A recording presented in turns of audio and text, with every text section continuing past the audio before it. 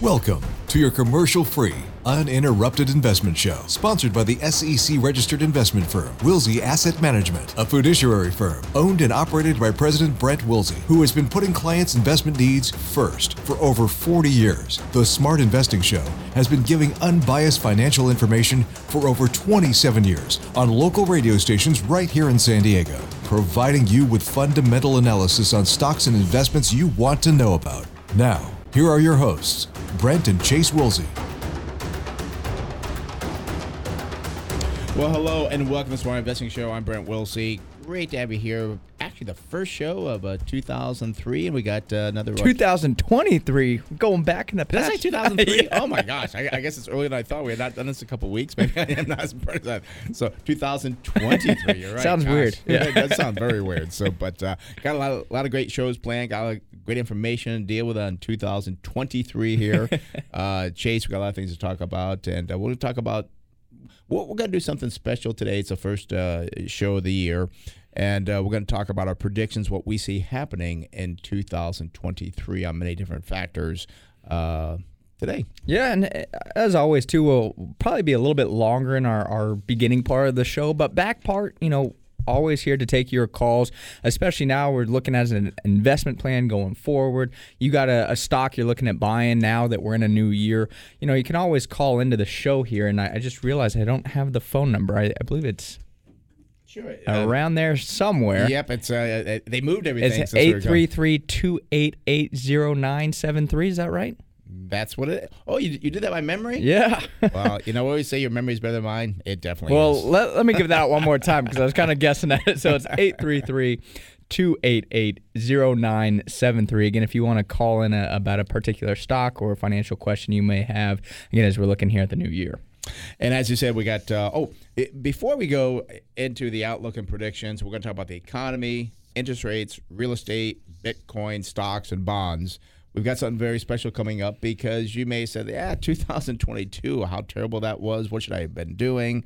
What should I do in 2023? Well, we have a workshop coming up on Thursday, January 19th, and we're going to show you everything that we did last year, actually for many years what we do, and how to handle 2023. It's a free workshop, but you have to sign up for it. It's going to be Thursday, January 19th at 6 o'clock in Scripps Ranch at our new office in Scripps Ranch. You need to sign up. Go to our website, smartinvesting2000.com. That's smartinvesting2000.com.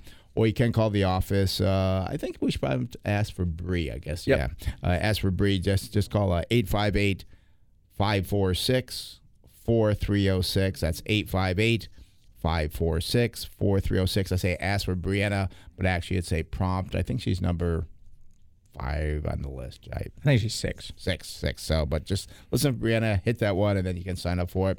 Again, that's Thursday, January 19th at 6 o'clock in Scripps Ranch. If you want to get a understanding of how to invest fundamentally, be prepared for this crazy year of 2023. I think you'll love the workshop. We've done thousands of these workshops now over the last, well over 20 years, and it works. Yeah, So. no, it's a proven approach. All right, well, let's start with our outlook and predictions for 2023. We're going to start with the economy. We got some great information here because just on Friday, we did have the jobs market report. And the economy right now is very focused on two things, inflation and the jobs market. So let's talk about the jobs market because that is something that's very important to understand what's going on.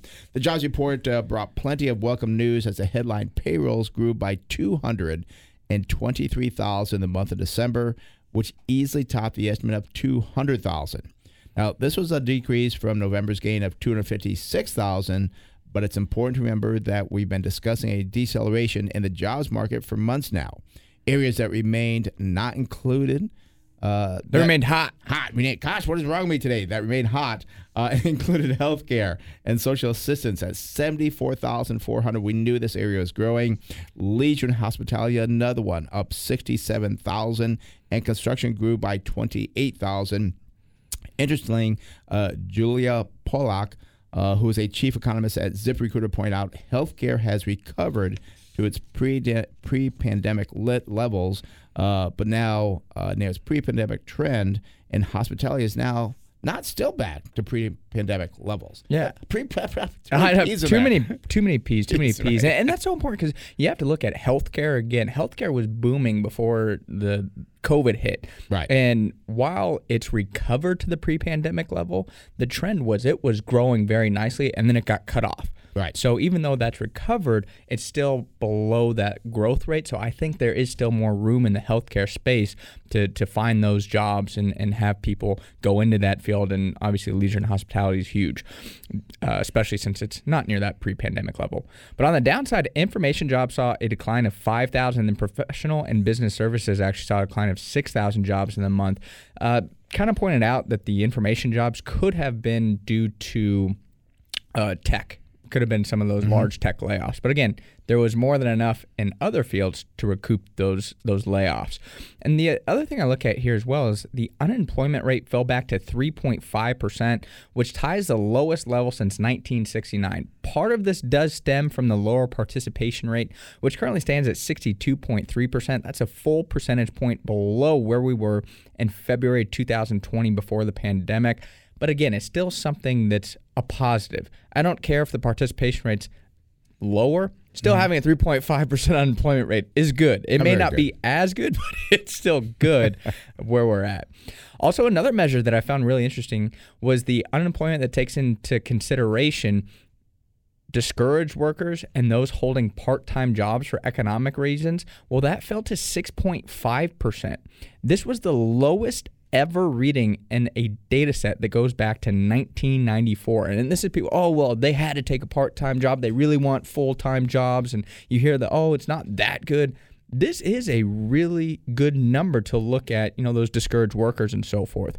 But the big thing that actually kind of fueled the stock market higher, in my opinion, yesterday was the fact that wage inflation was up just 4.6%. That was below the estimate of 5%. So that's a big positive there.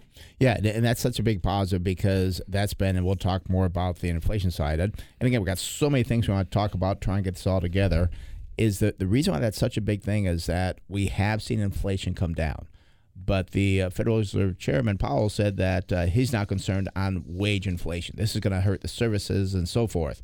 Well, actually, that's not as a bad thing. So the market, I think, rallied because of that's one thing. We'll talk about the next thing in a minute here, is that, well, maybe he won't raise rates as much because they came out very strong. And part of my thinking is on this is I think they came out very strong saying we're going to keep rates high till 2024 is because they don't want people just thinking, oh, it's only be for a month or two and they'll go back to doing what they did before. He wants to scare people with his verbal things.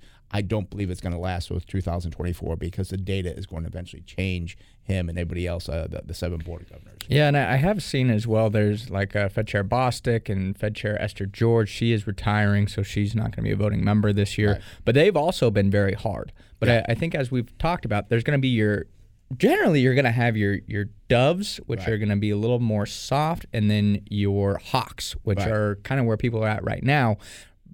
Last year, everybody was a hawk. They wanted to tame the inflation. But now I think you're still going to have people that are hawkish, but now you're going to start to have more doves coming in as well. They're going to be a little more like, maybe we shouldn't raise rates. Right. So I think you're going to start to see more of a divide in the Fed there. There's a term that I've not heard used a while in the markets, but it's called saber rattling, where you don't want to go to war, but you want to make people think you're going to do that.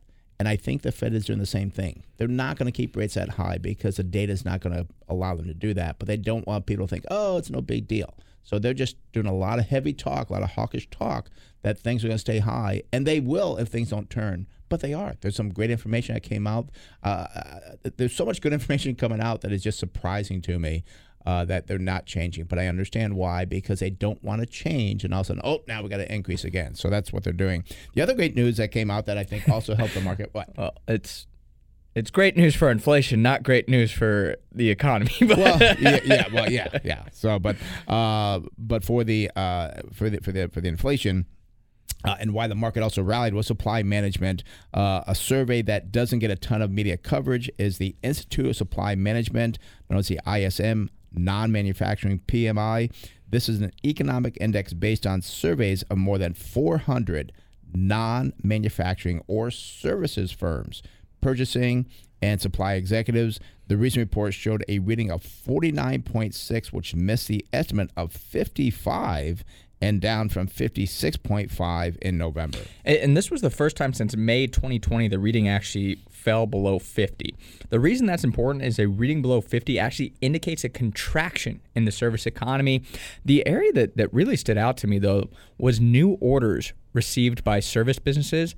They fell to 45.2 from 56 in November, and that marked, again, the lowest level since May 2020, and actually was the weakest reading since 2009, excluding the collapse during the pandemic. That's a really concerning but beneficial number at the same time because obviously the inflation front.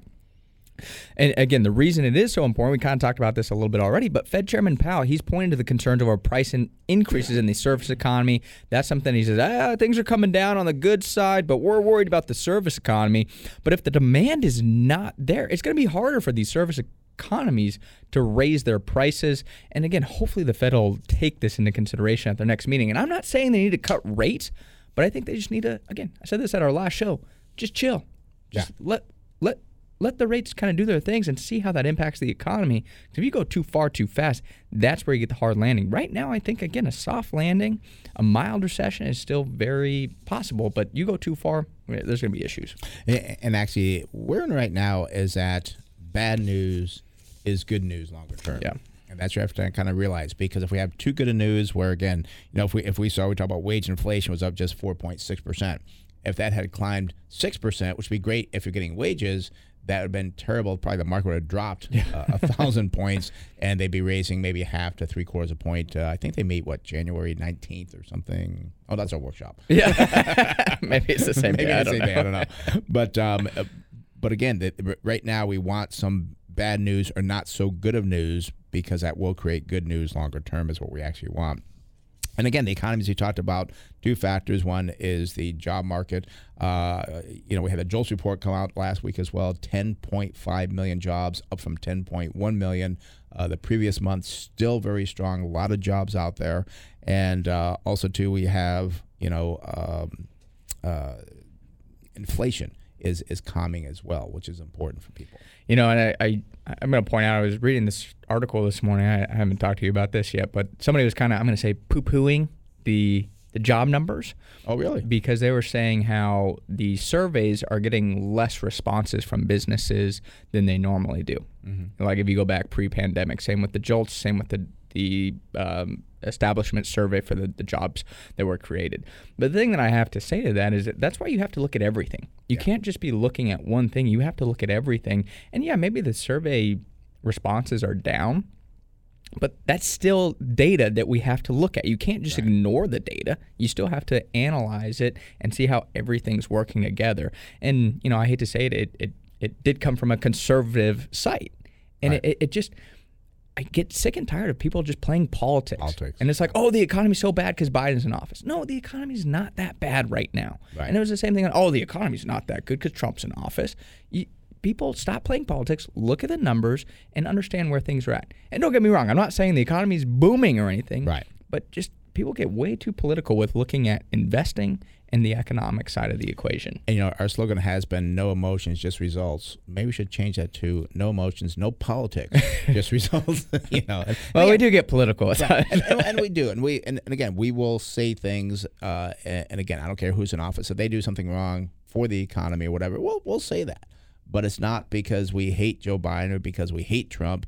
It's because they're doing something wrong. And some politicians will do more wrong than others, but our job is kind of pull it out. But it's not going to be, you can't just focus on, and I know a lot of people hate Joe Biden, let's be honest, I know that. But don't let that change your investment style because you think that, it's going to be terrible because Joe Biden's in office. And you can complain about energy and what this administration has done about energy prices. Mm-hmm. And even though they say it's come down, it's still higher than it was before he took office, obviously. I understand complaining about energy because they have had a direct impact on that. But the labor market is still strong, not because of anything I think Joe Biden's done, but it's also not weak because of anything Joe Biden's done. So, Again, politics, leave it out, look at the data. So folks, on the economy, we talked about the job market and so forth. I do want to talk about tech and tech employees because the tech business has seen a lot of layoffs and so forth. You've seen the headlines about all the layoff and tech employees and maybe thinking this is bad for the economy. What the media does not show you is the other side. Yeah, and actually, you look at a recent survey from ZipRecruiter that actually shows that 79% of the laid off tech employees found a new job within 3 months. The job market remains strong, which I believe points to a recession that will be shorter and milder than other recessions we've had in the past. And this is kind of what I was talking about with looking at data from all sources. ZipRecruiter, it's not part of the BLS. It's a different source that you can extrapolate data from. And this is so important too, because you talk about all the massive headlines you're getting about, Amazon laying off people, Meta laying off people, Snap laying off people, Salesforce laying off people. Oh, the list goes on and on. Oh my gosh, things are terrible. You have to realize that tech is now in every field essentially. Yeah. So even though they may be working as a software engineer, let's say, at a big tech firm like Salesforce, that doesn't mean that a healthcare firm, perhaps like a United Health or a Cigna or an Aetna or whatever it may be, well, guess what? They also need software engineers. That's right. So the nice thing is with a lot of the skills that these tech employees have, they are applicable to a lot of other fields as well. Now, of course, there's going to be some changes to the job, but there's still training and there's still a need for tech outside of just the tech field. Yeah. So, things are changing, and also too. And by the way, I do see Eric and El Cajon. You can either stay on hold. They will probably be about another 10 minutes or so. I do want to talk about Rivian Automotive because that's what he's calling about. So if you want to continue holding, Eric, you can do that. We'll be about another 10 minutes or so. But anyways, shoot, now I lost my train of thought. Things are going to do well in the economy going forward, but it's not going to be like, and we've talked about it. It's going to be the best recession you've ever gone through. I think we will have a mild recession, but it's very important in the economy to have a strong job market, which is what we're going to have, and inflation declining, which is what we're seeing. And also, too, that wage report is very important because, again, that's your services, which is actually also going to be tapering off, so to speak. And the thing I'm still interested to see is last year we hit 2 quarters of declining GDP. Mm-hmm. I don't think they've come out and declared if it was a recession or not yet. I haven't seen any news. Yeah, they usually do it afterwards. Yeah. When you're back into growth. Oh, you had a recession. Yeah, but the weird thing is you already had now the pop back up, so then it could technically be a double dip recession. But they were saying, well, you can't really classify it as a recession because the job market was so strong. So if we have another dip in GDP, are they going to say the same thing? Is it going to be, there's so many technicalities with it, and that's what I'm just kind of looking at is the GDP growth. And technically last year we had a recession. Right. But are they going to define it as a recession? This year, if we have the same situation, is it going to be a recession? Yeah, and to me, it doesn't really, I don't want to say it doesn't matter, but what really matters, again, we're running a portfolio, we're investing $500 million, so we want to make sure that we're doing the right thing for that. Yeah. You've got to look at where you're investing the money. And when it comes to the economy, yes, the economy is important because if things are good, then people will spend more, they'll buy more products, which means more profits for the companies and so forth. The other thing, too, that we talk about, and we've said this before, it's still out there, about $21 trillion in liquid money and currency and liquid accounts and so forth. Back in 2019, there's only $16 trillion. So we tend to forget about that, which is something that you can't forget about because, and you will hear the media, Joe Smith, he had to go on his credit cards and so forth. Maybe people are listening to us more to where they're using their credit cards like we've done for years for the cash rewards, and we put it on there, we pay it off every month. Yeah. They say how much credit cards are being used. They don't say how much is being paid off because I think everyone should use a credit card with a cash reward because it's free money. I think if you're not doing it, you're missing a big benefit. I won't even tell people how much I get in cash rewards. It's probably more than some people make in a year. Well, I mean, I can tell people, like, for my charity, I put everything on the credit card. Yeah. And last year, just for spending on the charity, and my charity's not very large by any means. We do about $40,000 in donations is what we get. I got $1,200 in cash back just for spending on a credit card. And I tell people, no fees, no interest because I paid it off every month. There was no penalties, no nothing, just a free $1,200. Right. So it's like, credit cards are a great thing to use, but they have to be used properly. And the thing why I like it so much, too, is it's tax-free. It's the only thing I can get that the government doesn't tax me, the 50% tax rate that I pay. So it's just something that, again, maybe that's part of it. People are getting smarter because if you're trying to, pinch your penny, so to speak, why not use a cash reward card? And I mean, my one Wells Fargo one, which is 2% cash back. If I wanted to, every month I could get back hundreds or thousands of dollars. Why not do that to save pennies? So maybe that's happening as well. People getting smarter using that. So yeah. Well, let's move on from the economy to talk about interest rates, because interest rates are again a part of it. I know I don't want to spend too much time on it, but I was just going to say the economy, I do think, be prepared. There's going to be bumps in the road. There's going to be a lot of negative headlines. But the thing is, people always correlate the term recession with, I think, the Great Recession of 2008, 2009. There's a difference between 2008, 2009 and other recessions. I think that recession we're going to see this year is going to be in the other category. Right. So, and the other thing, too, I'm glad you brought that up, because the other thing, too, is that I tell people, focus on not what's going to happen in February or March. Focus on December 31st, 2023. That's what we're focused on in our portfolio, because we know there's going to be volatility. We know there's going to be turbulence. Don't worry about it, because the fundamentals are there on the investments, if you're doing proper investing, and also the economy to get us through 2023. Part of that factor will be interest rates. And again, they have come out and said they're going to keep rates higher longer. They're going to go now, I think they said up to 5.25. That doesn't mean they can't change, because the data changes and stays changed. They will say, okay, well, let's pull back a little bit. So don't think, like, oh, this is definitely going to happen. It may not happen. We talked about this before. The same thing happened with 2018, where it was a terrible end to 2018. And then 2-3 months, it turned around. Same thing can happen here. I really think that the Federal Reserve is talking very tough talk so that people don't think, oh, everything's fine. They want people to pull back, and people will pull back because they think there's a recession coming up, which means that that's better for inflation. And I think right now they have baked in another 3 hikes or so to get to that 5.25-ish target, and that's kind of their terminal rate, they're saying, where they'll leave it there. But the thing you have to look at is that should be another 3 meetings. I'd be shocked if they came out with a 0.5% increase. I think that would be just foolish to do that. A 1/4 point, I don't think they should do it, but I think that's what they're going to do at their first meeting. Oh, you mean for January? Yeah. I think they're going to do a half. I think it's the wrong thing to do. Yeah. But I think because they talk so tough, but that'll be the last time they act tough. Yeah. So, I mean, we'll see. So that means that then they would have to hike rates one more time to get that 5.25. Yeah. Because I don't know. I think it's just we're moving way too quick here. And the thing is, my viewpoint is I don't think they'll do that last hike. I think they'll do this one perhaps, and then there should be more data. And the way we've seen inflation coming out, I would not be surprised. And especially now you're lapping that huge inflation in 2022. I think it's not going to be that bad. I hope that I'm correct on this and that they'll chill and wait until the end of the year to kind of see where things are at. And if we got a huge spike in inflation, yes, absolutely, it's warranted to, I think, hike again. But I'd rather be cautious than be too aggressive and put that gas pedal to the metal as they're kind of going about it right now. People that are anticipating a rate cut this year, I do not see that happening. We could in the end of the year. If they go, possibly. if they do another 75 basis points, maybe they'll cut it a little bit. Yeah, I think that'll be too much. Yeah, because I think it'll be too much. And again, I think they will hold strong. And this can change. This is one thing about predictions. You can't do it and then it's like, okay, let's go on vacation now.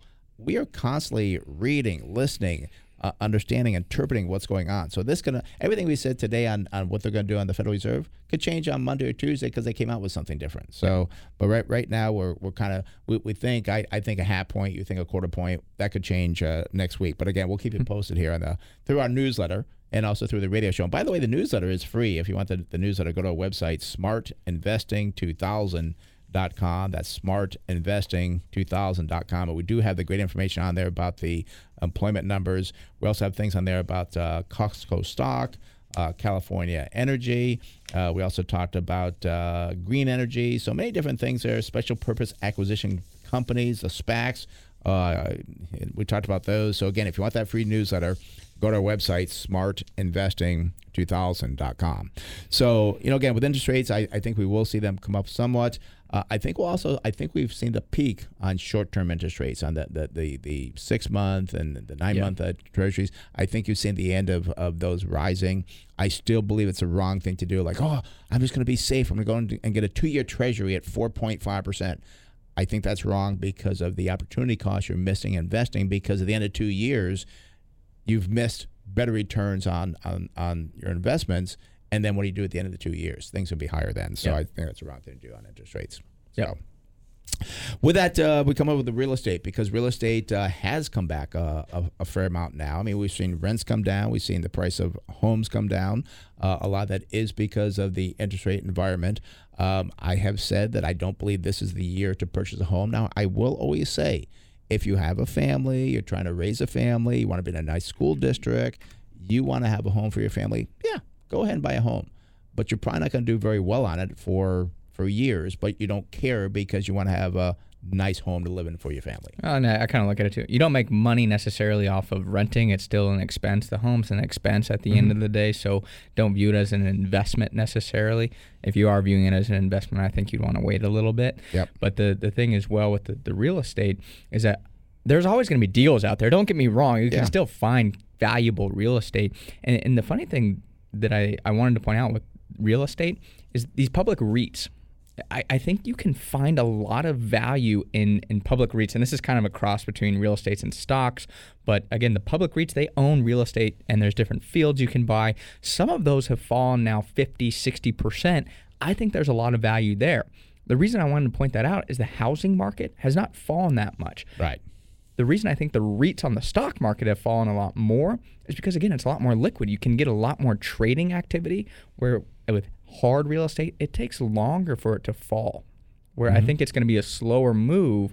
And then I think the same thing could happen where the REITs bounce back up, even though the real estate in the actual like residential market could still be declining the rest of this year. And Jason, it's very important to know there's more. When we say real estate, we encompass a lot of different things. We talk about the residential market, you talk about the office market, you talk about the entertainment market, you talk about the medical market. I mean, there's many different types of real estate you can go into. Doesn't mean all real estate's bad. It's just that we saw this big run up in residential, real estate, that it's not going to continue at that pace. And again, it could.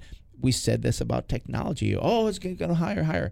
Eventually, it just pulls back, and it may be that way for years. And I just don't see any big gains coming up in real estate. And when you take into account the expenses of maintenance, the expenses of insurance, of property taxes, you put all that together, it's like maybe real estate is not a great investment right now. Yeah. Great place to have a home and raise a family, but maybe not a great place for someone like myself, where I don't need to raise a family. I've done that already. I want to make sure I don't get into something and then like 3 years later, like, gosh, I'm still not even underwater. Underwater. Yeah. So real estate, again, not buy a home for investment purposes, only if you want to have a great place to raise your family. Let's move on to Bitcoin, because Bitcoin, well, I think the days of Bitcoin are over. I put it in here because I still see it pop up and so forth. I think what made Bitcoin so popular was that it kept going up. Yep. It's not doing that any longer. It's been at 16 to 20,000 for how many months now? I can't even count the number of months. And you keep seeing new companies going bankrupt that did with a Grayscale. It was Grayscale's not going bankrupt, but I think they're like way lower than yeah. And there was one that I read, I think it was Silvergate or something, that I think they filed bankruptcy because somebody did like an $8 billion withdrawal from them. So the days of Bitcoin, I think, are over. It'll still be there, but what made Bitcoin successful was it kept going up day after day after day, and the fear of missing out. Well, now that's not going to happen. And I think you could see Bitcoin this year fall to maybe even 10,000. I was going to say I would not be surprised to see Bitcoin under 10,000 this year, because, again, the excitement is gone. The only variable here is that I saw somewhere that there's like 60% of Bitcoin that just isn't moving. And that's why I think there's nobody really buying it, but I don't think those 60% are the believers. They're not selling it. But the problem is you're not getting new people into it anymore because it's not exciting. Right. Like there's nothing there. And I've talked about this and I'm very passionate about it. It's nothing. I don't understand what the point of it is. I understand that blockchain has a use, but using the blockchain on Bitcoin, you can use blockchain in so many other ways. The blockchain technology can be replicated. It's not like Bitcoin's the only blockchain tool out there. So it's nothing. And it kind of pulled this up here. Since the beginning of November, it's been about trading from, even worse, about 15 to 18,000. Hasn't really gone back to 20,000 since before that. And even before that, it was trading in a window of like 18 to 20,000 for a few months. So it's not moving. And I think that's the allure that brought people in. That allure is gone, and I don't think you're going to see any catalyst that pushes it higher. And there's more talk of regulation and stuff coming in. I still think more regulation would be bad for Bitcoin. Yeah, because it takes away one reason why you bought Bitcoin was because you don't want to be part of the government. So the other thing too is you talk about a lot of it's not trading. How much of that is just lost to where people don't have the password, they can't get into it. And the excitement is gone for Bitcoin. And there's a lot of people that got burnt really bad. They'll never go back to Bitcoin. I don't care what happens with it. So you've lost that person that was a gambling type that lost their money. And also, too, all that free money that was in the economy. We still have, again, we got a lot of money in the economy, but not like before. People getting checks from the government for $2,000, $3,000. Oh, let me do something crazy. Let me buy Bitcoin. Yeah. That's gone. So I think the time of Bitcoin is going down. And that lost password thing, you think about it, that's an exponential problem because more people aren't going to find their passwords. Yeah. More people are going to continue to lose.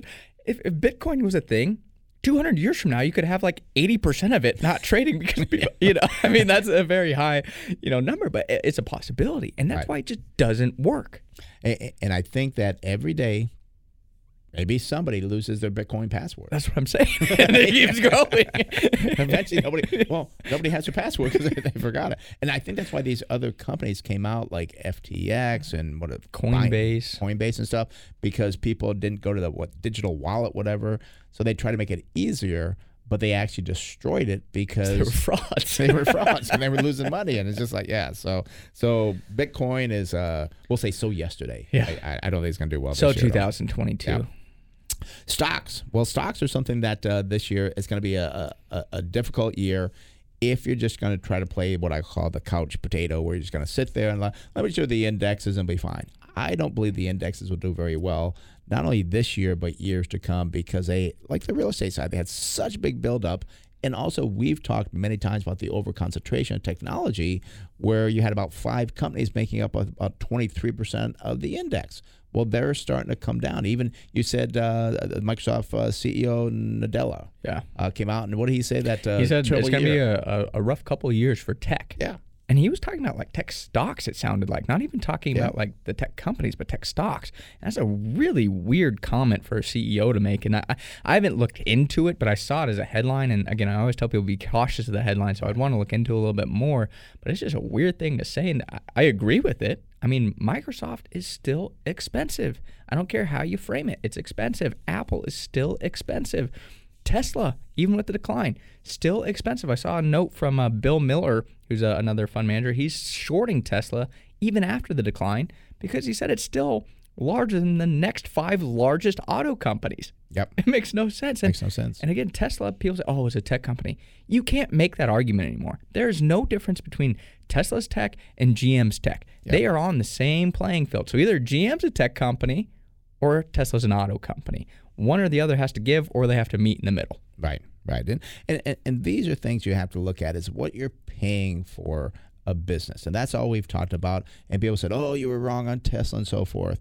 Well, it takes time to be right. And when I've been managing money, it was never for like a year or two. It was for 5, 10, 20, 30 years, many times. Lifetime is what I actually is about. So, we were wrong on Tesla for a couple years. I hate to say it. I think Tesla, I've heard people say, Tesla target sell price, 90. And these are people on air talking about it, not us talking about it. Because, again, we still say they're too pricey. And if you're going to be investing in 2023, it's back to the fundamentals. It's back to saying real investing. You want cash flow. You want dividends. You want to not overpay for a business. You want to make sure that you're getting a good price on that business you're investing into. And then if you can make an 8, 10, 12% over the next year, wow, you're going to be happy with that. The days of investing in a technology company making 20% a year. No, I was going to say 30 or 40% a year are gone. And there will be some crazy thing that comes out that does that, but that's not how you invest. You've got to have that diversified portfolio that's still concentrated, as we talk about, and we'll mention more about that in the workshop. But it's we talk about 15 companies in a portfolio. Yeah, no, it's important. I think, again, I'm looking at the markets. I think this year you're going to have a mid to high single-digit return for the S&P 500. I think you could see that. But the problem is that doesn't recoup the loss from last year. I think your good value stocks, I think you could do mid double digits. I would not be surprised to see the right stocks do well this year that got beaten up unfairly last year. Tech got beaten up fairly, in my opinion. I don't think it's going to come back. And one thing I was thinking about yesterday was actually people, I'm going to wait for things to come back. That could take you years. And I was thinking, my saying here is, a bad investment doesn't become a good investment overnight just because it went down. Right. You need to make sure a good investment can go down, but you want to make sure you have those. You need to look yourself in the mirror and say, why am I holding this company? Yep. And if you can't come up with tangible reasons for it, it's probably a bad investment, and you need to get out of it and find a good investment. The thing is like, it's a great company, it's a great business, and so forth. And I mean, Apple. And Apple will continue, I believe, to fall. It's a great move. Or not move. It's a great company, but it's still, I think it still trades at 21 times forward earnings. Something like that. I know it's selling the 20s. Yeah, and we'll see what happens. And the other thing too, the earnings seem to have flatlined. Yeah. So we'll see what they come out with for 2024. Their calendar year, their fiscal year. They're fiscal. And I believe that there's rumors that they might actually have a decline in earnings in the last quarter. And that's gonna be hard to say. A growth company, you're worth a higher multiple, but yet your earnings declining. That could be. We'll have to see how the report goes for them. And then one thing Apple doesn't do is that they don't really provide outlook anymore, right? Which is kind of, I think, beneficial because a lot of times companies provide outlook and it dings them. But the problem is it could really ding them on a report if they do miss expectations because they're not providing guidance. If they come way out of line, that's going to be an issue. Yep. So the big thing on stocks, we think for 2023, the indexes are not going to be a place to make money. We don't think growth is going to be a place to make money. You've got to be very smart as far as what you're doing, investing into. Find businesses that have good dividends you're not overpaying for. I mean, gosh, we have companies that we have and been buying that are paying a 4 to 5% dividend. So if you get a company paying a 5% dividend and the stock is at 10 and it moves to 11, you just made a 15% return. Yeah. So it's not that hard if you do it properly. And also, too, look at December 31st, 2023. Don't look at February, March. Because it could go from 10 to 9, but then go back to 11 by the end of the year. So. Exactly. And then lastly, we'll wrap it up with the predictions for bonds. Do not believe that 2023 bonds are the place to be, short-term or long-term. I think we talked earlier, if you do the short-term bonds to get that 4% yield or whatever, you're going to miss something that you should be buying now on sale that will do far better 2 years down the road. And don't mistake me here. I don't think bonds are a bad place to be because it's not like the beginning of last year where I saw huge rising interest rates and that was going to ding. I don't think you're going to see, 10, 15, 20% losses in bonds this year. The big reason bonds, I don't think are the place to be, as you said, opportunity cost. Yep. You're taking a 4% gain, let's say, and maybe sacrificing an 8, 10, 12% gain in good quality companies. Yeah, and again, you're not going to see big gains. My prediction on bonds is you may lose 3%, maybe make 3% on bonds because rates could go up a little bit more, which would cause rates up, bonds down, so that could hurt the bond side as well. Perhaps they'll stay flat by December 31st, and you get your coupon rate of maybe 3% or so. So just would not have anything in bonds. I'd still be, if you need liquidity, put it in cash. I mean, there's other things you can do, but do not do it if you're investing for longer term or you're concerned about the market. And people do this all the time. They get concerned about the market and they go cautious. I'm going to wait out the storm. Well, you just missed some great buying opportunities by waiting out the storm, but you do have to buy the right companies during that storm. Yep. So, well, that's it for the outlook and predictions. Gosh, we spent more time on that than we thought, but I want to make sure we cover it quickly for you. If you have any questions on that or things we didn't cover you want to know about, you can give us a call here at the radio show today, 833-288-0973. That's 833-288-0973. Eric, if you can hold just a little bit longer. I was going to say, I think we should go. We can make Harrison wait a little bit. Okay, let's do that. Because Eric's been waiting for a long time. Yeah, Eric's been waiting for a long time. So let's do that. Again, the phone number is 833-288-0973. Let's go out to Eric in El Cajon. Eric, you're on the Smart Invest Show with Brent Chase. How can we help you? Good morning, gentlemen. Happy New Year. Well, Happy New Year to you as well, and thank you so much for waiting so long. We apologize for the long wait, but we want to get everything out there that we did on our predictions there. No problem at all. So I'm calling about the Rivian Automotive Company, symbol RIVN. Okay, do you hold that, or are you looking at buying it? I hold the vehicle. I'm an owner of the vehicle, and I'm looking to maybe buy the stock. Do you like the vehicle? How long have you held the vehicle? I've had it for about 4 months, and I absolutely love it. It's the best vehicle I've ever owned. Cool. Well, that's a good endorsement for the car. So let's take a look at Rivian Automotive. Their symbol is RIVN. They are an auto manufacturer. They do have a high percent of float short, which means a lot of people are shorting it. 12%. We normally see 2 to 3% on the float side, so it's kind of high on Rivian, which means there's people think the stock's going to go lower than currently. They have no PE ratio versus 10.5 for the industry because they have no earnings over the last 12 months. Their price to sales, very expensive, 14.4 versus 0.6. Price to book value, 1 versus 2.9. That's a positive, but there is no price to cash flow because they have no cash flow, and also no PEG ratio, which is not good. Now, over the last year, 5 years, no earnings growth because they had no earnings. The industry over the last year did grow their earnings by 52%.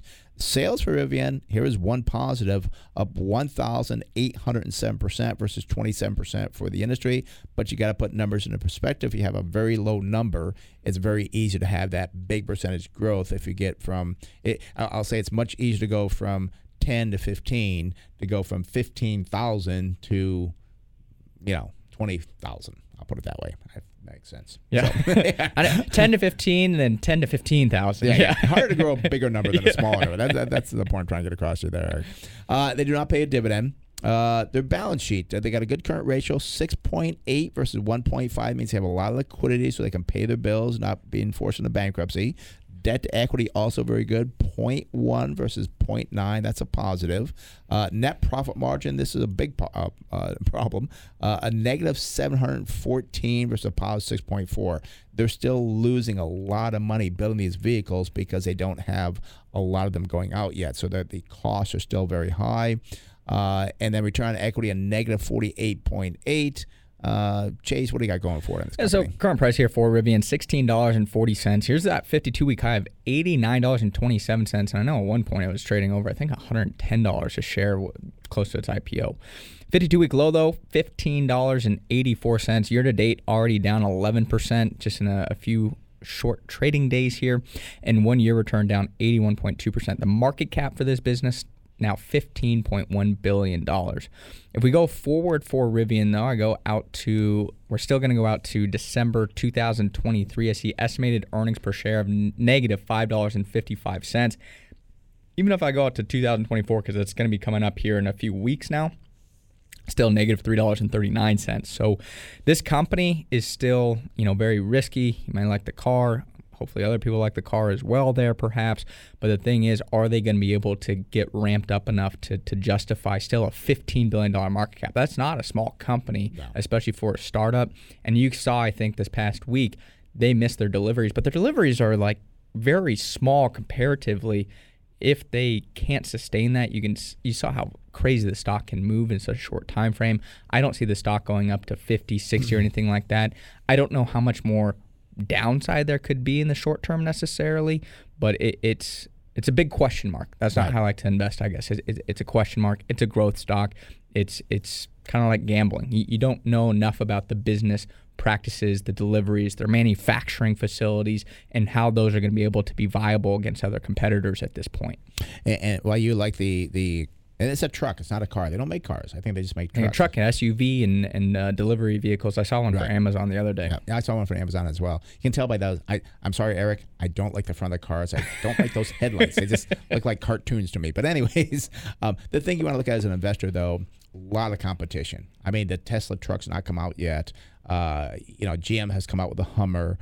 Ford's coming out with the F-150. Oh, they already got the Lightning out. So they've got so much competition. Ram's coming out with theirs now, too. I saw a Ram. It's a 6-seater, which is which is pretty cool. So there's a lot of cool competition out there, and it makes it very hard for a company like a Rivian to ever get to profitability. So I would say enjoy the vehicle, maybe buy another vehicle, another Rivian down the road, but I just can't say buy the stock because it's just too much competition. And again, their losses will continue to mount, and eventually you'll start seeing the debt rise because they'll start borrowing money to stay in operations. So, and it could work out, but again, it's a gamble. It's not how I like to very high invest. gamble. Yeah, there's just too much competition in this area. And when you're an investor and you have a business, you don't like competition because you want to be the only one that has it. And again, Rivian, there's nothing that much different from it that makes it where it's worth an investment for you. All righty? Thank you so much, gentlemen. I appreciate it. All right. I'll look for you on the road in that Rivian. I'll look for those headlights. Take care, Eric. Have a happy New Year. All right. Bye-bye. All right. That is open the phone line, 833-288-0973. That's 833-288-0973. Let's go to our financial planner, Harrison Johnson. Good morning, Harrison. How are you doing this morning? Good morning, guys. I'm doing well. Happy New Year. Well, Happy New Year to you as well, and thanks for holding a little bit longer. We wanted to go to Eric there. You've been holding a little bit longer than you were. But anyways. Yeah, that's okay. Today, for the new year, we're talking about the Secure Act of 2.0, 2.0. Why don't you talk about that? So I was going to talk about a few points, but this act has so many different provisions. It's probably going to take me a few weeks to kind of go through it and then, have different points for it on the show. So I wanted to talk about just one of the main points that a lot of people were anticipating. But the Secure Act 2.0, it finally passed. The first one passed in 2019, so it's been a few years in the making, and it's part of this Consolidated Appropriations Act of 2023. There's a lot in this law. It's over 4,000 pages, and it comes at the low price tag of only $1.7 trillion. So there's a ton of stuff in there. Hey, we were spending $6 trillion a few years ago. So yeah, so we're doing good. We're cutting back. We are decelerating the losses. But the main point I wanted to talk about that I've been talking to people about this for a couple of years now is the RMD age. So before the first Secure Act, it was 70 and a half. So when you reach 70 and a half, you have to start withdrawing money from your retirement accounts, so 401ks, traditional IRAs, all those 403bs, 457s, all those accounts you need to start withdrawing money. Even if you don't want to, and whatever you withdraw is taxable. And every year you get older, you have to withdraw a little larger percentage of that account. So, as you go through time, those distributions get larger and larger, and they can push you up into higher tax brackets. So it used to be 70 and a half, and then in 2019, the first Secure Act came through, and it increased that age to 72, which was a good thing because that gives you a little bit more time. And now with the passage of the Secure Act 2.0, it's being increased again. So the way it's going to work is it's being phased up to age 75, but not all at once. So if you turned 72 last year, you had to take an RMD, and for you, there's going to be no change with this bill. This year, you're 73, you're going to take your RMD, and you're just going to continue to do that. So if you turned 72 last year, no change. If you turn 72 this year, now your RMD age is going to be 73. So for people born in years 1951 to 1959, your RMD age is going to be 73. For people born in the year 1960 or later, your RMD age is going to be 75. And so in the law, this is being phased up by 2033. But that's the key point here. If your birth year is 1960 or later, you get the benefit of now having an RMD age of 75. And when we look at retirement, one of the hardest parts about retirement is dealing with the taxation of it. All the different income sources are generally taxed in different ways. So how do you structure those different income sources to make sure that, number one, you can continue to grow your money and have the income that you need, but also how do you avoid the tax side of that? So one of the most difficult parts of that is handling these RMDs. So with extending the age, that gives retirees more time to defer tax, allowing larger nest eggs. There's more time to make Roth conversions, more time to realize capital gains, and this should result in less overall taxes being paid in retirement as long as you plan appropriately. So this piece of the Secure Act is positive. There's a lot of other things that I think we're trying to be positive, but are not necessarily going to be turning out to be positives. And then there's a lot of, stuff in that $1.7 trillion that we're going to be on the hook for paying these taxes. So you want to make sure that, you take the good where you can and you take advantage of it as much as possible. And Harrison, I'm so glad you broke it down by the birth date, like you said, 1960, because I was trying to figure out, okay, so I'm, 66 now. Am I going to make it to 75 or what? Well, my birth date's before 1960, so it means I will have to take my RMDs at 73, unless they change the law Right. I guess, going forward. But it was just like, which could happen. yeah.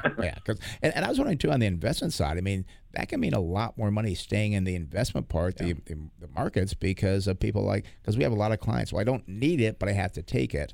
So it's a positive, I think, for the investment side as well as for some people deferring that because you don't need it and who wants to pay the tax on it.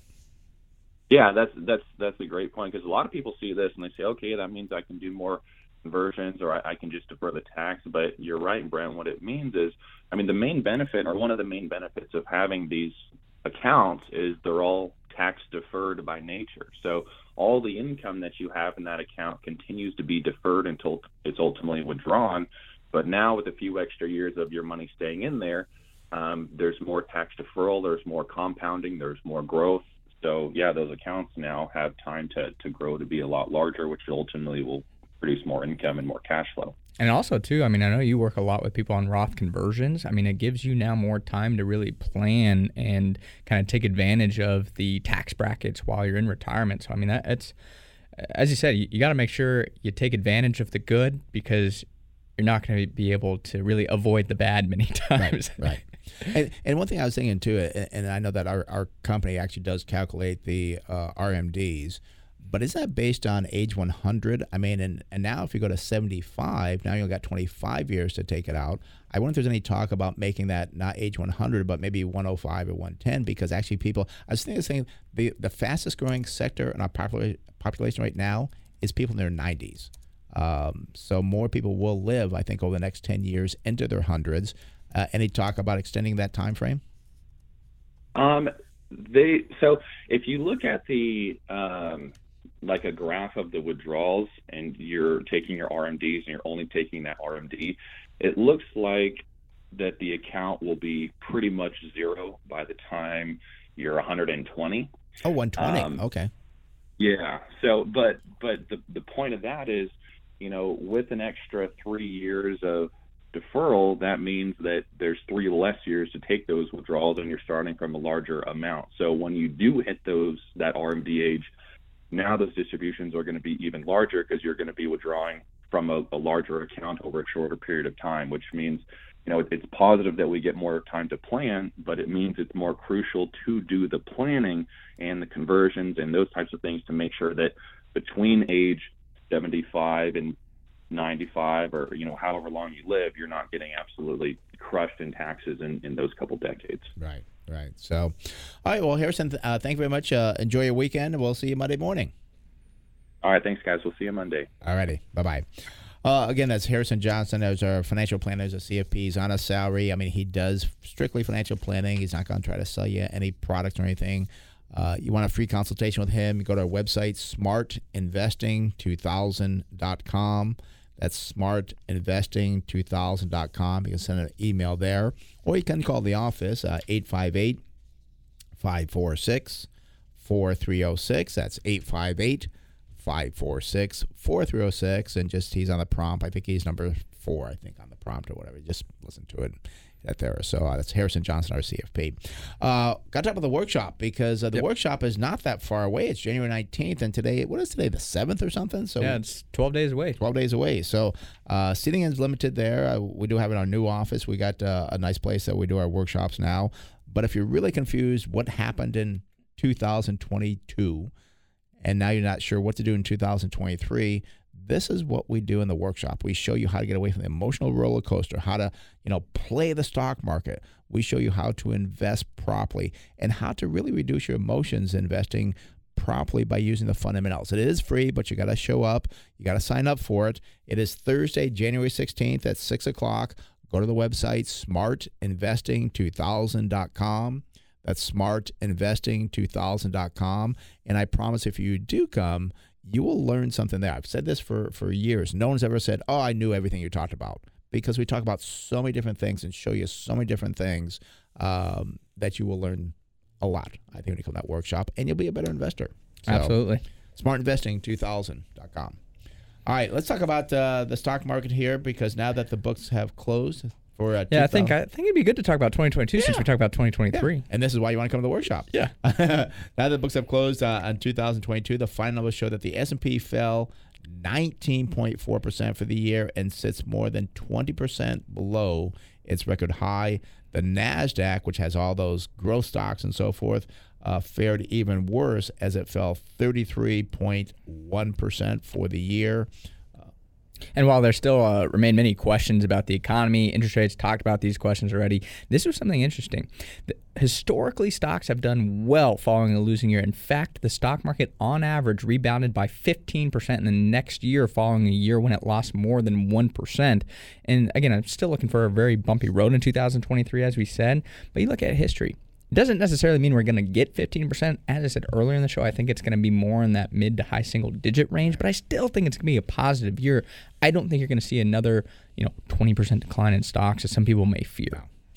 And what happens that the reason why people, they still feel that, like, oh yeah, the stock's going to fall further, because they look at the past. Well, it fell, so they think it's going to fall further. What we look at, like, it fell, but now the values are better. And especially with the economy, as we say, staying strong, businesses have a lot of money. They've got the demand there. They're still trying to get employees. Businesses will do well. I think this will be a very good year again for the right companies. Not for your high flyers. They're not going to do very well. But for the right companies, this will be a good year. And by the way, we did have the Santa Claus rally was positive. It came in at 0.8%. Is what the return was for Santa Claus rally. And by the way, and I've heard all these different definitions, the true definition, which in the stock almanac back in 1971, is it's the first 5 trading days before Christmas. Last 5 days of the year. I'm sorry. Last 5 trading days of the year, and then the first 2 days of January. Trading days.